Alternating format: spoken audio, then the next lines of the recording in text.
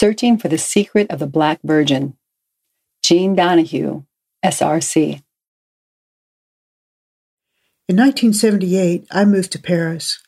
My intention was to finish my bachelor's degree in art history, focusing on iconography.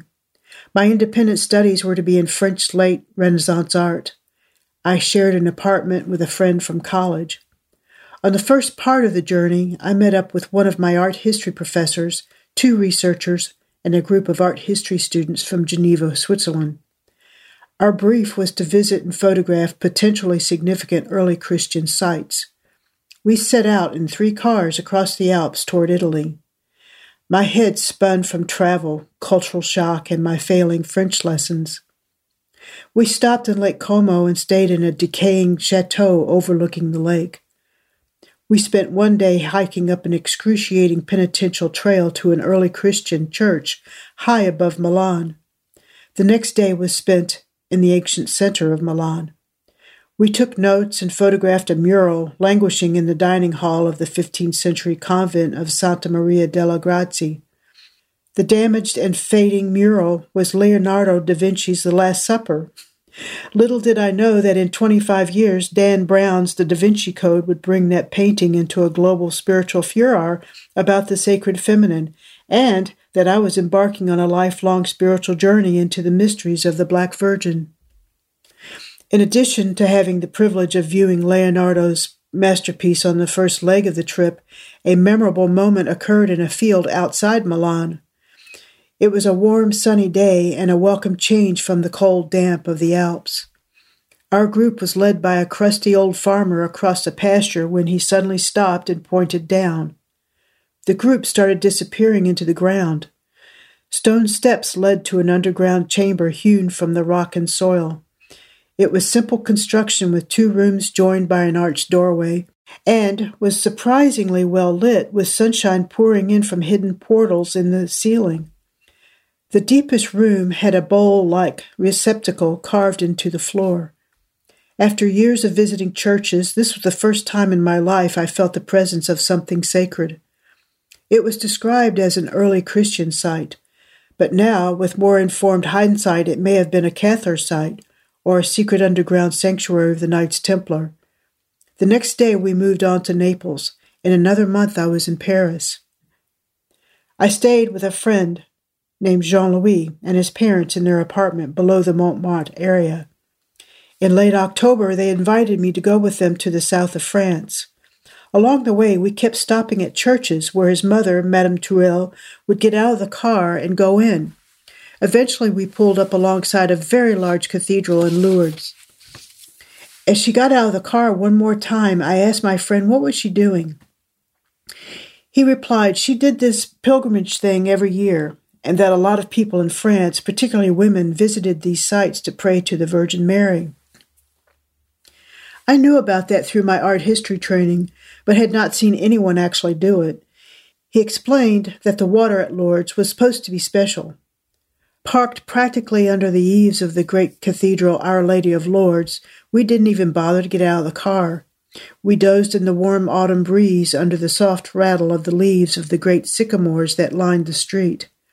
She finally returned with a bottle of water. Our final destination was a forest in Languedoc on the edge of the Grand Causes. As we drove through the landscape, I kept looking for signs of a town. Nothing broke the horizon, no church steeples or chimneys. Suddenly, we descended through a dark tunnel which threatened to jettison us off into the sky like a roller coaster. A sharp turn to the right, and we skittered along a narrow lane cut out of the limestone cliffs. We then entered the village of Rocamadour, an ancient town built on a sacred spring dedicated to Isis. It was in rubble and being rehabilitated. The main street was still dirt. The main gate was an arch of stone narrowly built to allow for horses and wagons. The fortress and chateau loomed over the narrow main street and clung to a sheer rock face high above. My friend told me the town was built by a military order of monks. I wasn't Catholic. This did not mean anything to me. All I knew about religion was how to identify Christian saints in art. A rocky path to the sanctuary led to a steep stone penitential stairway. Madame Truel was quite heavy. She slowly and painfully made her way up these stairs. We waited at the top beneath rows of sculptured disembodied heads of bearded men along the roofline. I was thinking to myself, what a strange place. Why was it built in such solitude and secrecy? And why would she put herself through this? Climbing yet another steep stairway, we entered a small, dark, rock-hewn room. The silence was thick and palpable. The space was more of a cave than a chapel. At the center of the room was a little icon, no more than 24 inches high. Our Lady of Rocamadour was a rough, burnt-looking, older female figure, painfully thin and her face distorted and strange. The child on her lap was weird, with a serious adult visage. Hers was a look of desolation and sadness, yet it was also emanating solace and power. She didn't look like anything I'd seen in art history books. Astounded, I wondered, what is this? It was not the Virgin and Child I had studied in art history. Something shot through me at that moment. I too felt loss and grief. I connected with her on a fundamental level. The whole experience left a mark. A door had opened. I didn't realize at the time, but I had been given a peek at an ancient mystery. Long denied by the Church, over 700 Black Virgin icons point to the existence of the sacred feminine and their role in ancient initiatic ritual and a potentially explosive alternative history of Christianity and Western spirituality. The memory of Our Lady of Rocamadour dwelled inside me for years. It was as though an alchemical spiritual change had occurred. At the same time, I was personally struggling with questions of spirituality and authenticity. My brothers, sister, and I grew up more or less unchurched. My mother was raised in a moderate Protestant church in Horse Cave, Kentucky, and my father raised by Irish Jesuit priests in a boys' home outside New York City. To say the least, they did not agree on how we were to be raised in regard to religion. They were both intuitive. My mother saw auras, and my father took dreams seriously. Many of my generation rejected mainstream religions. To some, they were too contradictory, misogynistic, untrustworthy, and regarded nature as something to control and exploit. We were asked to accept wild, Bible-based edicts as truth. Most importantly, most mainstream religions didn't offer practices that gave direct access to the divine, something that I knew as a child was possible. I spent the next years secretly pursuing esoteric studies, Druidism, Merlin, the Grail legends, anthroposophy, as well as Lakota and Yoruba spirituality. All the while, Our Lady of Rocamadour endured in my heart. Questions were fermenting and bubbling to the surface. Why was she black? Who were these military monks? It wasn't until the late 1980s that I started to find some clues and direction as to why she was kept in that lonely room sheltered by the great cliffs of Rocamadour. It seemed important to reconcile my interest in Egypt, its pyramids and temples, as well as Europe's indigenous traditions. Author Caitlin Matthews, in her book The Western Way, wrote, "The Knights Templar were the guardians of the Black Virgin." Reading this quotation took my breath away as the memory of my encounter with the Black Virgin at Rocamadour rushed back to me. Were the Knights Templar the same monks that Jean-Louis had mentioned? Why would they be interested in the Black Virgin? It's easy to take for granted the amount of literature that is currently available about these matters. In the 1970s and 1980s, there was very little, and scholarly work on the topic was not being generated by academia. It was considered too fringe, and it could lay a scholar open to ridicule. I am not one of those lucky seekers who have dramatic, revelatory moments when the cosmic drops an important book on my head. I have to pay attention. While in London, I visited Cecil Court, where Watkins Books, my favorite esoteric bookseller, was located. Poking around thousands of books about all kinds of spiritual traditions, I spotted Our Lady of Rocamadour. Her image was the cover for Ian Begg's The Cult of the Black Virgin. At last! Reading his book was like standing in a whirlwind, a crash course in prehistory, the pantheon, philosophy, Gnosticism, astrology, Christianity, and Jung. By 1985, Begg, a Jungian analyst and classic scholar, had documented, gathered oral histories, and published the locations of more than 500 Black Virgins. He'd found them in villages and towns throughout Europe, North Africa, the Caribbean, and the Americas. He associated Mary Magdalene and Isis with the Black Virgin. He pointed out that the church denied them and attributed their blackness to candle wax, dirt, and soot. He used the term divine feminine, sometimes called sacred feminine, in a meaningful way. He introduced the idea that Yeshua and Mary Magdalene were married following ancient traditions of the divine consorts. I knew I didn't understand the images exhibited in Begg's book. My iconographic training didn't penetrate the hidden meaning of medieval and Renaissance art. My search had suddenly become bigger. The more I pulled the threads, the more there were, and they were leading me further and further. By 1998, the magnitude of the challenge was becoming clear. There were so many mysteries that I decided to make a film. What are the Black Virgin mysteries? What purpose do they serve? If I had these questions, so did others. I needed to cover a lot of ground to fill in my knowledge gaps in history and prehistory. I became a forensic spiritual detective. I wanted to establish the provenience of the Black Virgins, which is the material, local, and historical context of the icons, as well as the provenance, the chain of custody of the traditions, teachings, and practices related to them. Over time, there was a growing foundation of scholarly work that shed light on the history of Christianity based on the Nag Hammadi library, the Gnostic Gospels, also the history of the Knights Templar, and the Black Virgin, particularly by French researchers. I'm grateful for all of them. Ian Begg's early and original approach resonated with me and was key for understanding the occult meaning of the Black Virgin. I knew at the beginning that it was going to be a long road, both as a seeker and a filmmaker. When I began writing and planning the film, it felt daunting and I knew it was going to be expensive. It was during this early period that I was first visited by the Divine Feminine. I was in my attic office writing and struggling with how to convince someone to help out. The subject matter was thought by many to be too fringe and too religious. Sitting at my desk, I felt a presence. In my mind's eye, I was looking over my left shoulder. A feminine figure bathed in a dark light was there. She didn't speak or gesture. She emanated peace and calm and made me feel that I was on the right track, perhaps called. This occurred a couple times in the next few months, providing encouragement. Ever since, I've called her Lady of the Dark Light, and if asked, she continues to assist at critical moments in my search.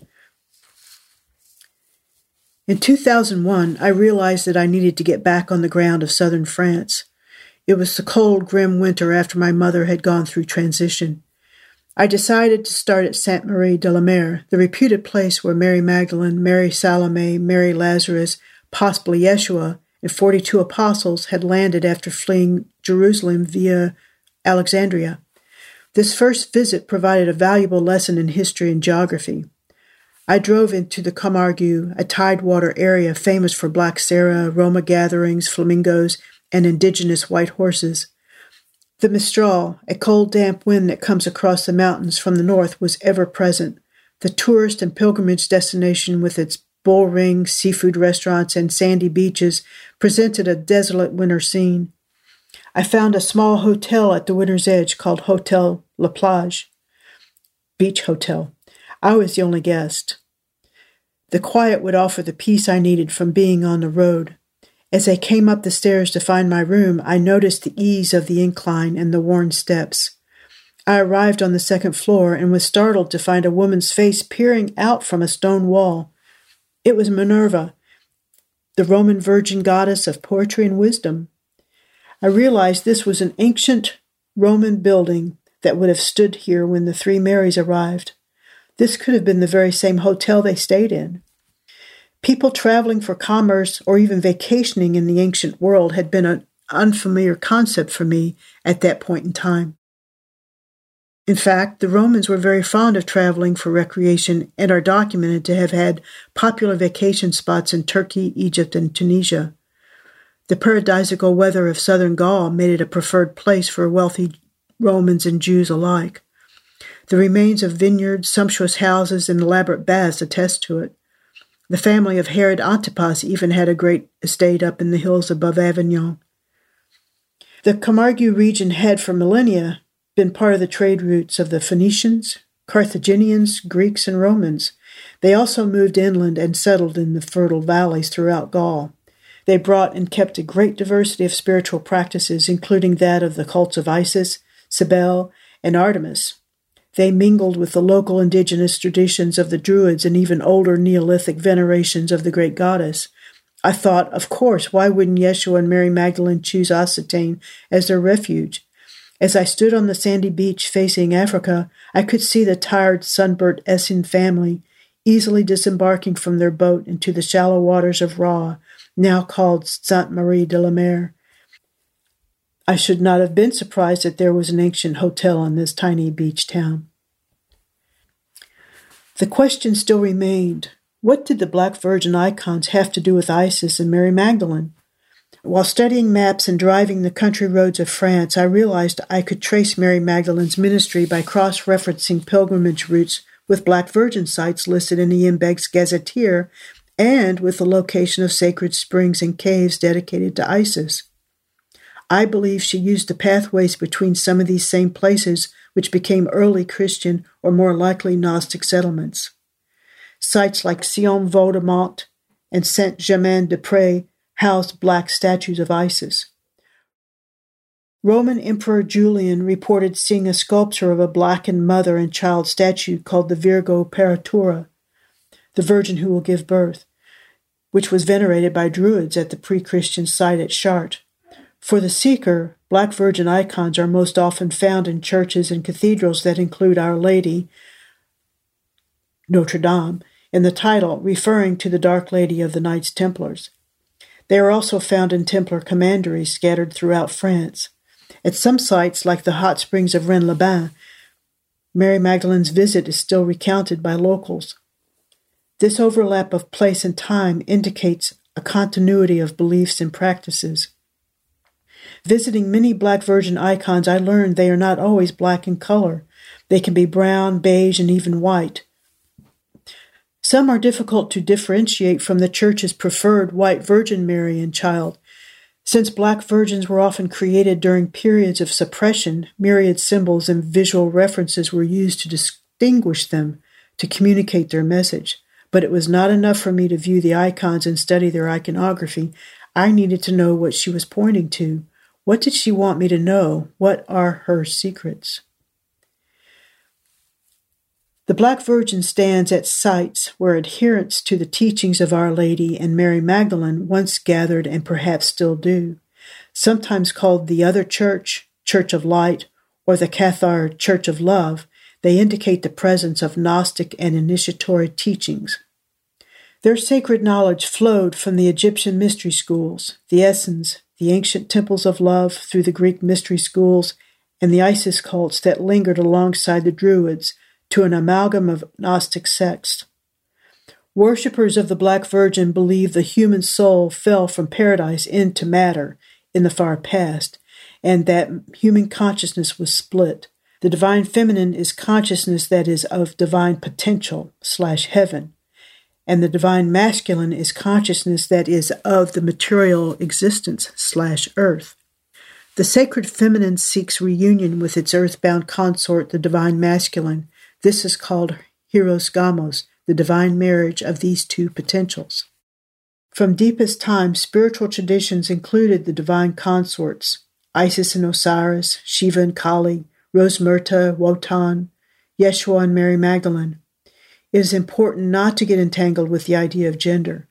Even though the Black Virgin is a female figure and references the sacred feminine, it refers to the energy of the divine source or spirit. The sacred hermaphrodite is key to understanding the sacred union. Gnostic ritual and spiritual practices aim to attain the grace of the sacred feminine with the purpose of achieving liberation from the darkness of ignorance, to experience selflessness and immortality. A hermaphroditic figure found at an old Gnostic site had an inscription, "Love, you made us one instead of two, with higher virtue through wedlock." This is what the Rosicrucians call sacred androgyny. By the 12th century, Occitan was the light of Europe, a vibrant center of learning and science, philosophy, and spiritual practices that were core to the evolution of human consciousness in the coming millennia. Many of the spiritual communities of Occitan were anathema to the Church, and were subjected to centuries of persecution and brutal suppression, driving them underground.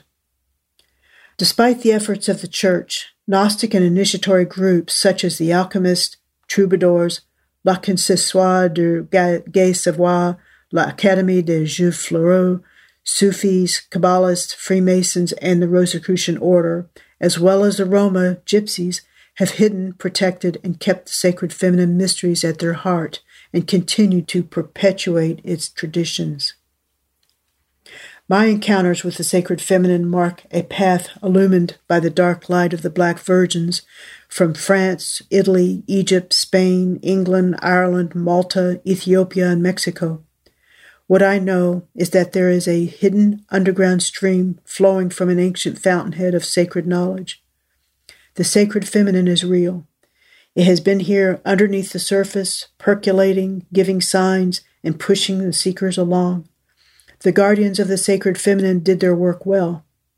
They hid just well enough in hopes that we would see the proverbial light piercing the veil.